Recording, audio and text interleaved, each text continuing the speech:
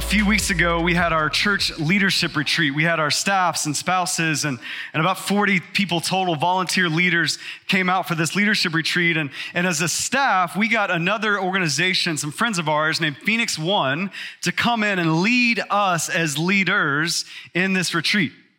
And they took us through several exercises during this retreat. And one of the exercises was this I am, you are exercise. And during the exercise, basically what we would do is this. We would write down on a note card, I am, and then just whatever we're feeling in that very moment. Like I am busy or I am overwhelmed. Some people wrote, I am depressed. I mean, it got honest and real in this moment. Like I am this right now in this moment. But then we would flip the card over and we would say, God, you are this in the midst of how I'm feeling. So if you said, I am overwhelmed, you would say, hey, God is in control. Even right now, in the midst of me feeling overwhelmed, God is in control. If I am busy, God, you're sovereign. I can rest. So it says, I am, you are, and it was impactful. Like these couple days we did this, it got into the feels. People, like salty residue was coming out of people's eyes, all right? And so they were getting us, but on the last day, they said, actually, hey, we tricked you, which is not very nice to do at a retreat. But they said, hey, we tricked you. You're not even supposed to start with I am. You're supposed to start with He is. And then out of who God is, then you determine who you are, and not just who you are, but how you are. It was one of those moments of like gasping, like, oh yes, that's it. And here's the reality of the Bible is that's the way the Bible works. It doesn't, listen, I love you. The Bible doesn't start with you, it starts with God, right? It starts with who He is, but listen, you want it to be that way. Because when we start with who God is, we have the unique privilege as believers in Jesus to start with who God is, and then that begins to shape who we are and how we are, no matter what our circumstances in life. And so it's so significant that we start with who God is and then determine who we are. But it's not just significant that we do that, it's dangerous if we don't. You see, many times in our culture, even in the Christian church, what we will do is the starting point is not who God is, it's who we are. And here's what happens. We start molding a Jesus that fits our feelings. We start molding a Jesus because we start with ourselves and then we go to Him. We start molding a Jesus that fits our culture. Like, what does our culture say in 2021? What's good? What should Jesus be like? And we start to mold our little Jesus in that way. We start to mold our little Jesus to conform to our political party. Instead of saying, this is who God is, this is who we are, we mold Him out of who we are, how our culture is, a political party, what they say He is. And here's the danger of that. It's not just like, ultimately it's, hey, that's not the real Jesus, right? That's the biggest danger. But it's also beyond that. It's that little Jesus that we have molded. He can't satisfy your deepest longings. He can't heal your very soul. You can like Him. It can be comfortable Jesus, nice Jesus, Republican Jesus, Democratic Jesus, whatever your feels are that day, Jesus. And it can be comfortable to you, but He won't actually satisfy your deepest longings. We need Jesus to be who He is. And then out of that, that's our starting point. Out of that, it shapes who we are. Does this make sense? This is what we're going to do for 7 weeks. We're going to talk about this. That Jesus is the starting point. The series is entitled Jesus According to Jesus. We're going to learn not just about Jesus, but from Jesus about Jesus. You see, we have the unique privilege in the Bible, in the book of John, to see these 7 I am statements directly from Jesus where He describes Himself, where He's the starting point, and we see who He is from Himself, and then we get to see who we are and how we are based off that.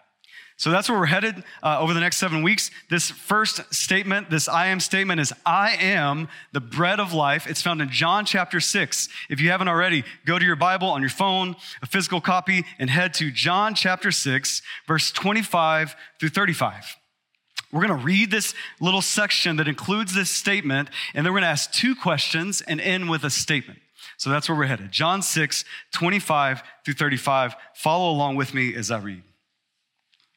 It says this, when they found Him on the other side of the sea, that's the Sea of Galilee, they said to Him, Rabbi, when did you come here?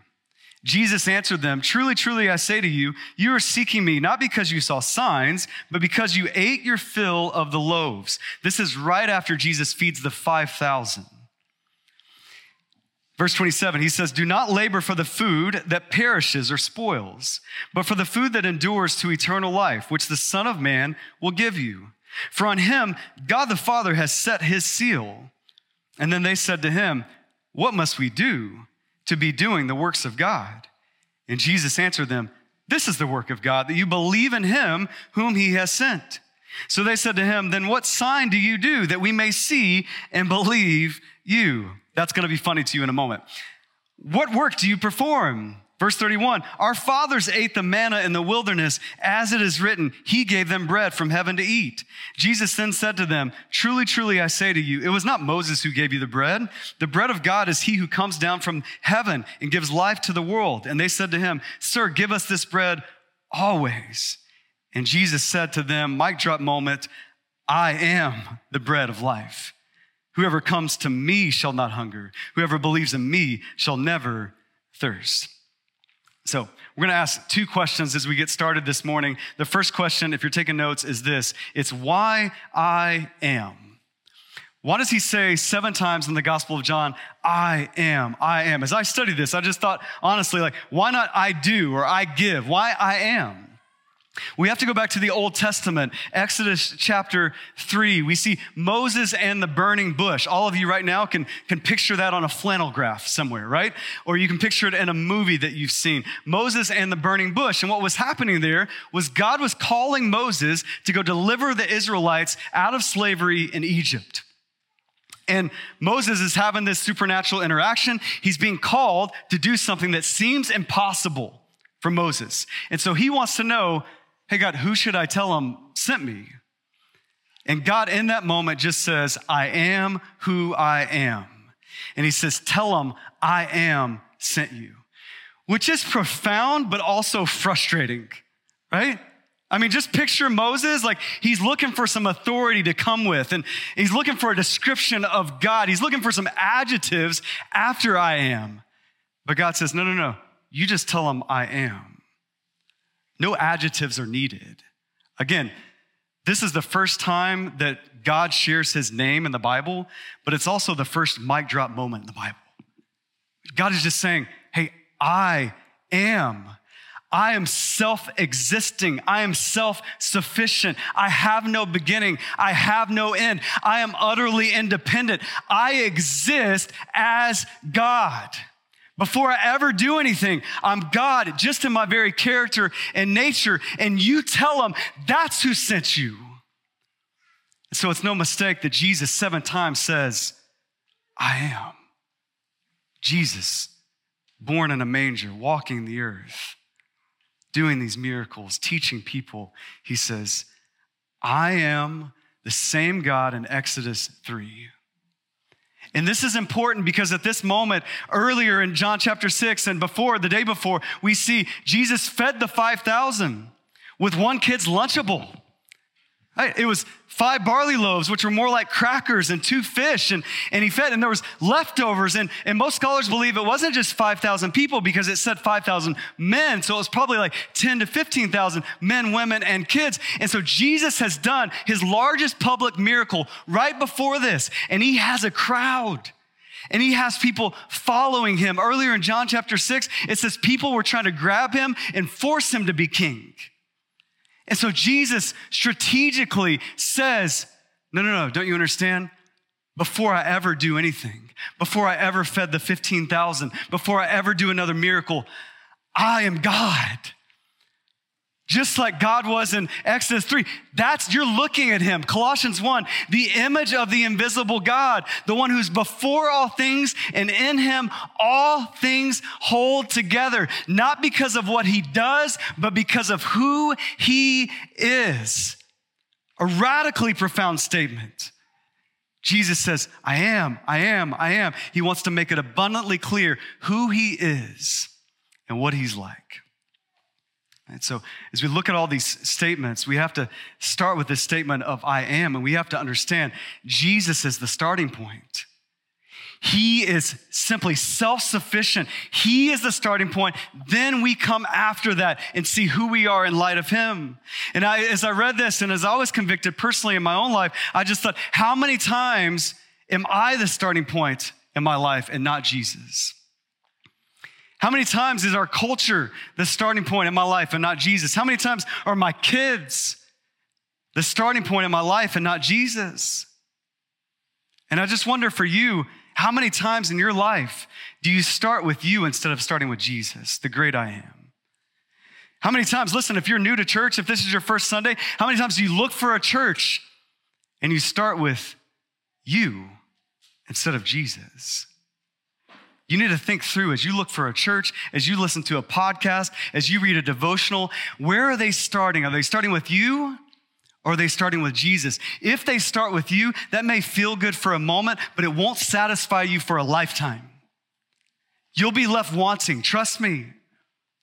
And so it's so important that Jesus makes it clear, I'm the starting point. So if we're not starting there, then we need to start again. And so as we start this series, where are you starting? With a political party? You molding Jesus out of that? With your feelings, you molding Jesus depending on the day? With your kids? With your spouse? With how many likes you got on social media? Does that inform and affect who you see Jesus to be? Or is it Jesus, I am, is informing all of life out of that? So the first question we have to ask is, why I am? The second question we need to ask is, why bread? Remember, Jesus had just fed the 5,000, maybe 10,000, 15,000 with 2 fish and 5 barley loaves. It was a cracker-like bread. But that's not the only time that we see bread in the Bible. In fact, this moment that Jesus is having this discourse, this conversation, it's during Passover, which is also called the Feast of Unleavened Bread. So he's having this conversation about bread in the midst of a feast about bread. He just fed the 5 to 10 to 15,000 people with bread, but it goes even deeper than that. That in the Old Testament, there was times where people brought bread as part of their sacrifice of praise unto God. There were times in the temple where there would be bread set aside to remind people of God's provision and presence. See, bread, you think we love bread? They loved bread back then, right? It was common, it was significant in all of their lives. And guess why this is important? Why bread? Is because Jesus knows that. You see, Jesus is a masterful preacher. And he uses illustrations in a masterful way to show us something bigger. You see, as a preacher, I know there's an art to illustrations. You see, some illustrations can be distracting, but the really good ones are unveiling. Like some illustrations will leave you talking about the illustration, right? Like last week, I planted ryegrass in my yard, and I told you guys about that. Really excited nerd dad moment. I love ryegrass. By the way, it's growing abundantly in my yard. I'll send you a picture later.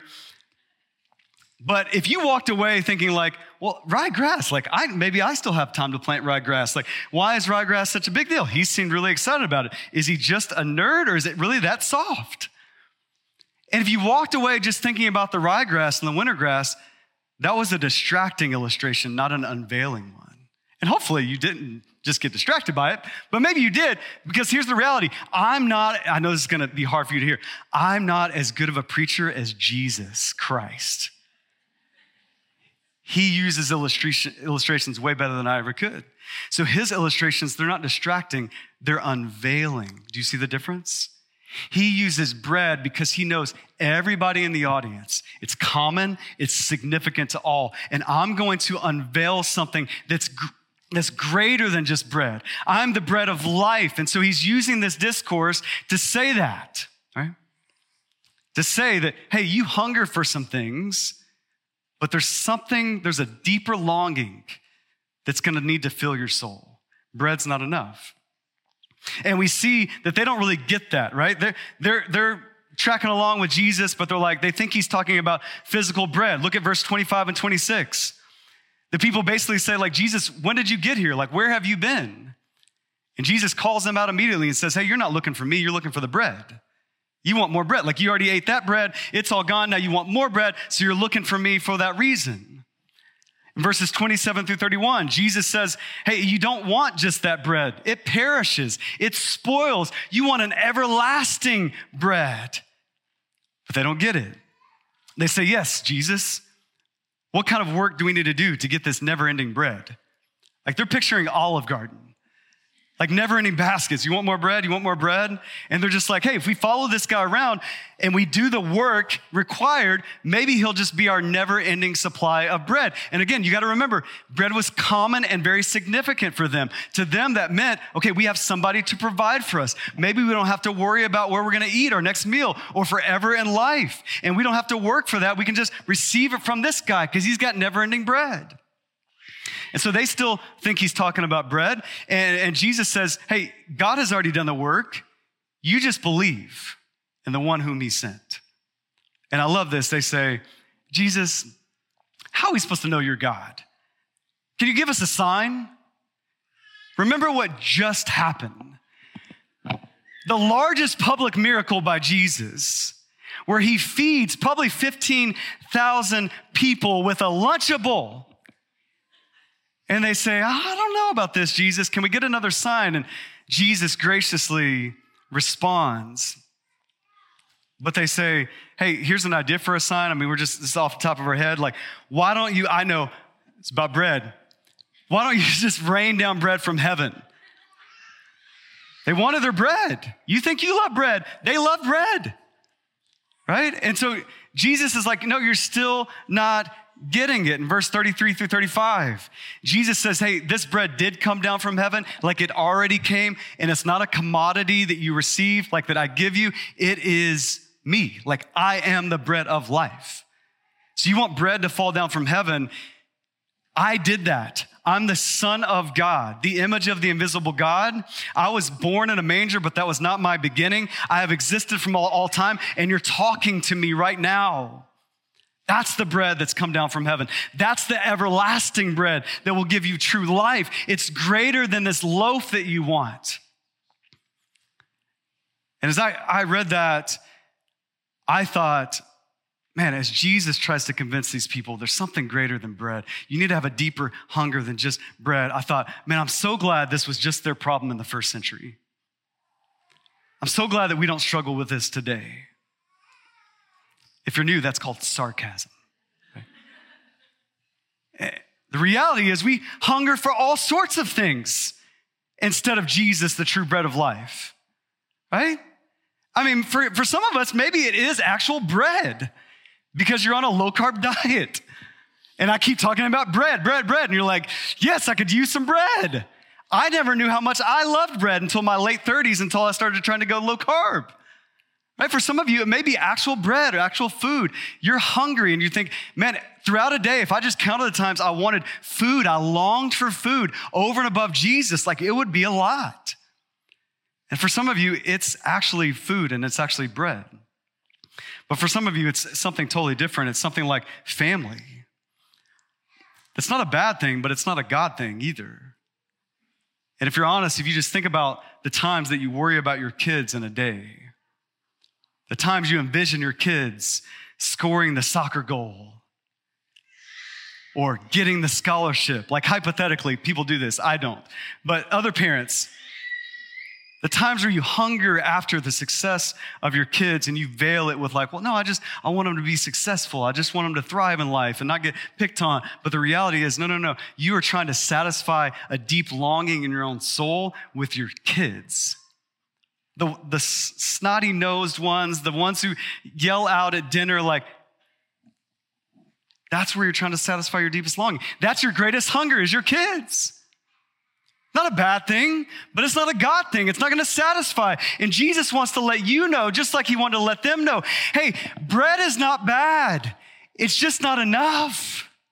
It's not going to fill your deepest longings. And you can kind of craft Jesus of like, you're going to give me bread all day, every day. You're going to do these things. You can mold Jesus out of that. Hey, you're going to make my kids successful more than I ever was. Hey, you're going to bring me finances. Hey, I'm going to get that house. Hey, I'm going to get this career. Hey, we're going to get that president. And you can mold Jesus in all these little ways, but at the end of the day, he's trying to tell you, you can do those things, but they will not satisfy your deepest longings. You will be left wanting. You need the bread of life. But how many times do we prioritize over and above Jesus? Bread, food, family, finances, success, politics. Over and above Jesus. And we're left wanting. See, what I love about Jesus is he doesn't deny that we have physical needs. He just fed 15,000 people with bread. He wants you to have bread. He wants you to have kids that are flourishing. He wants you to have a great family. He wants you to have finances to provide for your family. He wants you to vote and have a political party. He just doesn't want you to place those things in priority over himself because they will never fill your soul. He's a good God. You seek him first, and all these things will be then added unto you. So you're thinking, Tim, well, I got to give up everything, go out in the wilderness and fast and share Jesus with people. And my kids, you guys are distracting me from Jesus and just get out of here. I don't want to see you. No. Be nice to your kids. Love your kids. Go to their soccer games. Don't worship them. Don't hunger after them. Allow the deepest hunger in your soul be for Jesus and Jesus alone. And he's talking to a group of people who, they're not in that place. And I believe he's talking to a group of people today. We're not in that place. That there's some other hungers that have overcome the hunger for Jesus in our lives. And this is not new. Not only was this in the Old Testament, New Testament, this is today. We see it with Bieber fever. For the older people in the room, Justin Bieber, he's a singer, nice fella, right? He's got a whole song about this, of how this plays out. I'm not going to sing it for you, so everybody calm down, right? But the song's called Together. You can look it up, look up the clean version. But he talks about, hey, when I was 18, I had all these girls, I had everything I wanted, but yet I was deprived and depressed. Maybe Justin Bieber doesn't do it for you, so let's go back a little bit to the great theologian of the 1990s, Jim Carrey. Jim Carrey has this famous quote. He says, hey, I wish everybody could get rich and famous so that they would see it's not enough. So you don't even need John to preach this to you, Jesus to preach this to you. Our culture preaches this to us every day, every decade. That if you hunger for things instead of God, if you start with things instead of God, you will be left wanting. C.S. Lewis says it this way. Hey, the problem is not that your appetite's too great, it's too weak. You want some things that are ultimately not going to fill you or satisfy you. You need to want greater things, eternal things, spiritual things, not just physical things. So why bread? It's because Jesus right now in this moment, by the power of his Spirit, he wants to call you on your low, weak appetite for lesser things. And he wants to point you to greater things, that he is the bread of life. Amen? So we need to think about our priorities, the importance we place on things. Where's your time, talent, and treasure going? Is it going towards Jesus, your starting point, the bread of life, the one who will ultimately fulfill you, or is it going to something lesser? Where are you at with that right now? Why I am? Why bread? Here's our last thing. It's a statement. We're going to do this every sermon of the series. Jesus according to Jesus. What is Jesus telling us about himself? It's this, that Jesus alone satisfies fully, freely, and finally. Jesus alone satisfies fully, freely, and finally. He says it this way, I am the bread of life. Whoever comes to me shall not hunger. Whoever believes in me shall never thirst. Did you notice where we get the bread of life? Is it from what Jesus gives us? No, it's Jesus himself. See, the people around him, they're asking him, okay, Jesus, we want this never-ending supply of bread. How do we get it? What work do we need to do? And Jesus says simply, God's already done the work. You simply believe in the one he sent. You believe in the manna that came down from heaven, the bread of life. That's me. You're looking at him right now. You come to me. You believe in me. It's almost too simple for them, and it's almost too simple for us. You see, Jesus is addressing the harsh reality, not just that we hunger after things that are different from Jesus, it's that we hunger after things that Jesus gives us instead of himself. And so he makes abundantly clear, you come to me. It's not a commodity that I can give you. It's my personhood. It's my presence. You come to me, you believe in me. See, over and over in the Bible, the people in the book of Exodus, the people that this crowd of people that they quote and say, Jesus, yeah, why don't you rain down manna from heaven? It's ironic that they would reference that because that wasn't Israel's greatest day. They were unhappy with God after he'd rescued them out of slavery for 400 years, delivered them, gave them life, called them his people. And yet they're grumbling. If you know the Old Testament, Exodus chapter 16, they're grumbling, saying, hey, maybe we should go back. Maybe we should go back to slavery because at least we got food there. And so God rains down manna from heaven. See, since the very beginning, we've looked not just to God himself to satisfy us, but what he can give us. And I believe in the American church, in the Christian church, and maybe even at Phoenix Bible Church, and maybe with me and not just you, that I do this all the time. Jesus, I'll follow you, but I want health, wealth, and prosperity. Jesus, I'll follow you, but my marriage has got to get right.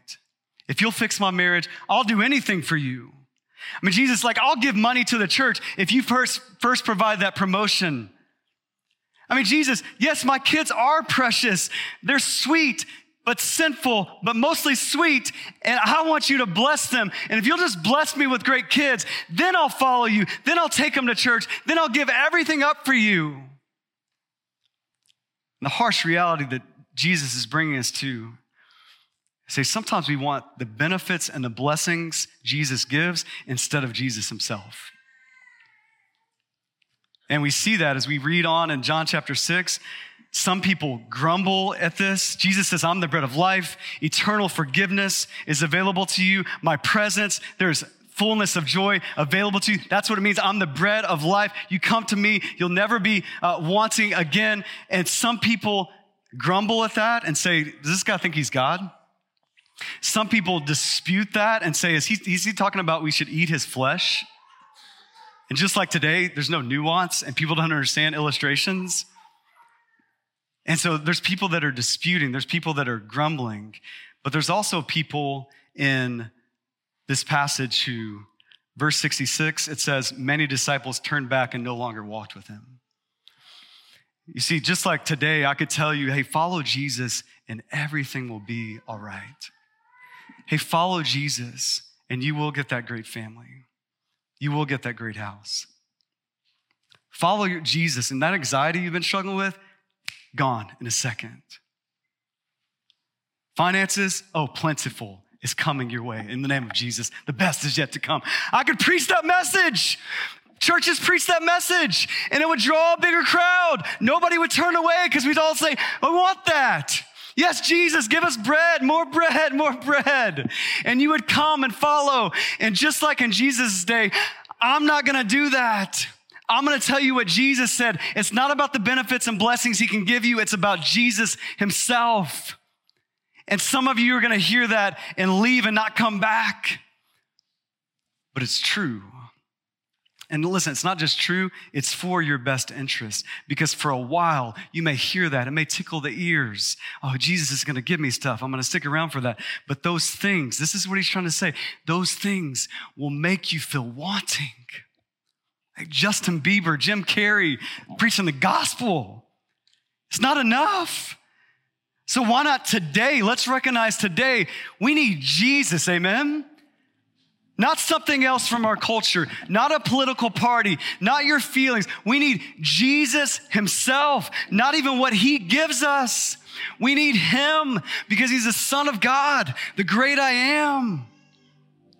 We need him, and our longings and our souls can be filled in him. And we don't have to be frustrated. We don't have to be teased with these other things. We can just experience being made right with God through Jesus Christ by believing in him. Peace with God. eternity with God.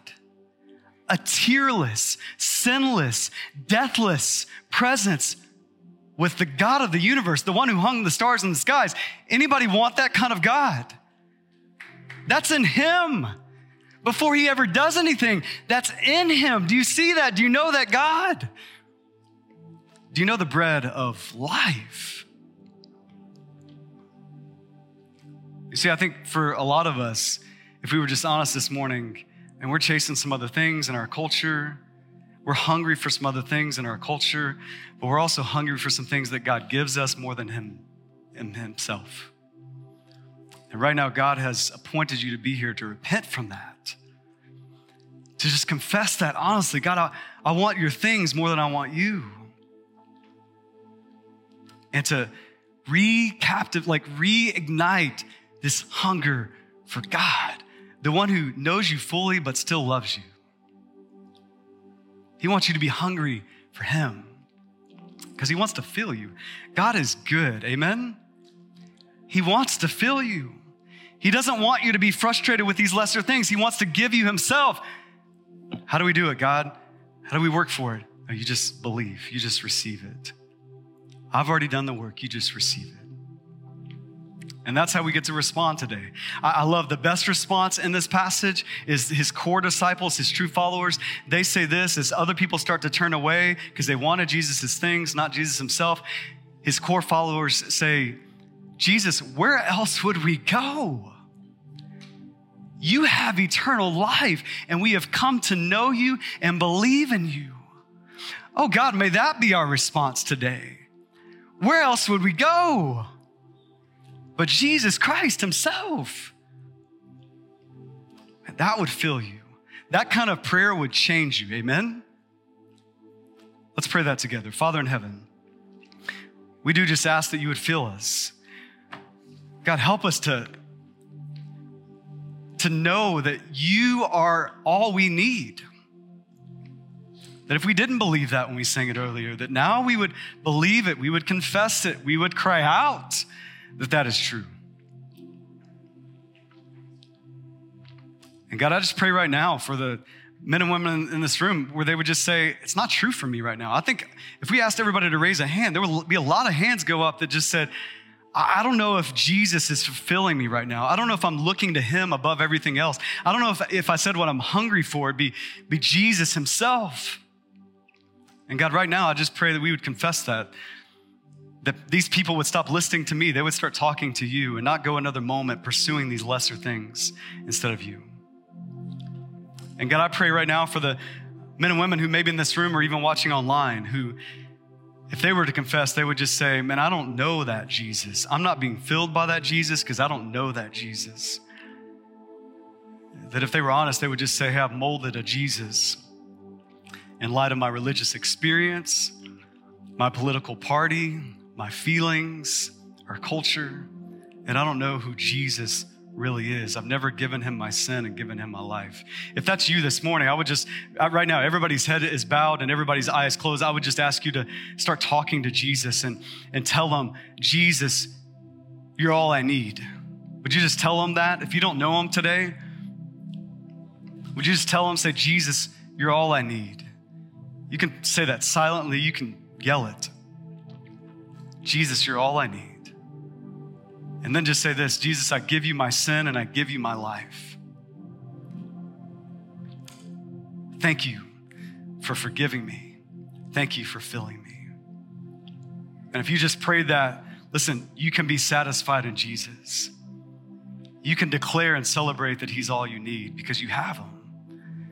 So we have people in the back right now that would love to talk with you. If you did just pray that, they'd love to have you celebrate today. Again, we have clothes for you, towels. All the excuses are out the window. What if you just today stepped forward in boldness and said, hey, Jesus is all I need.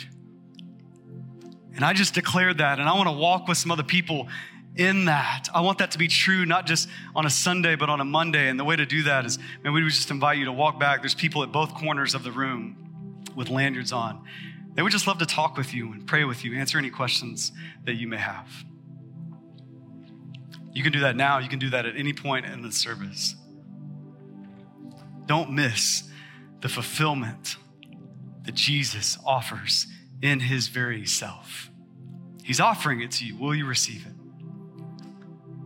God, we thank you that that is true.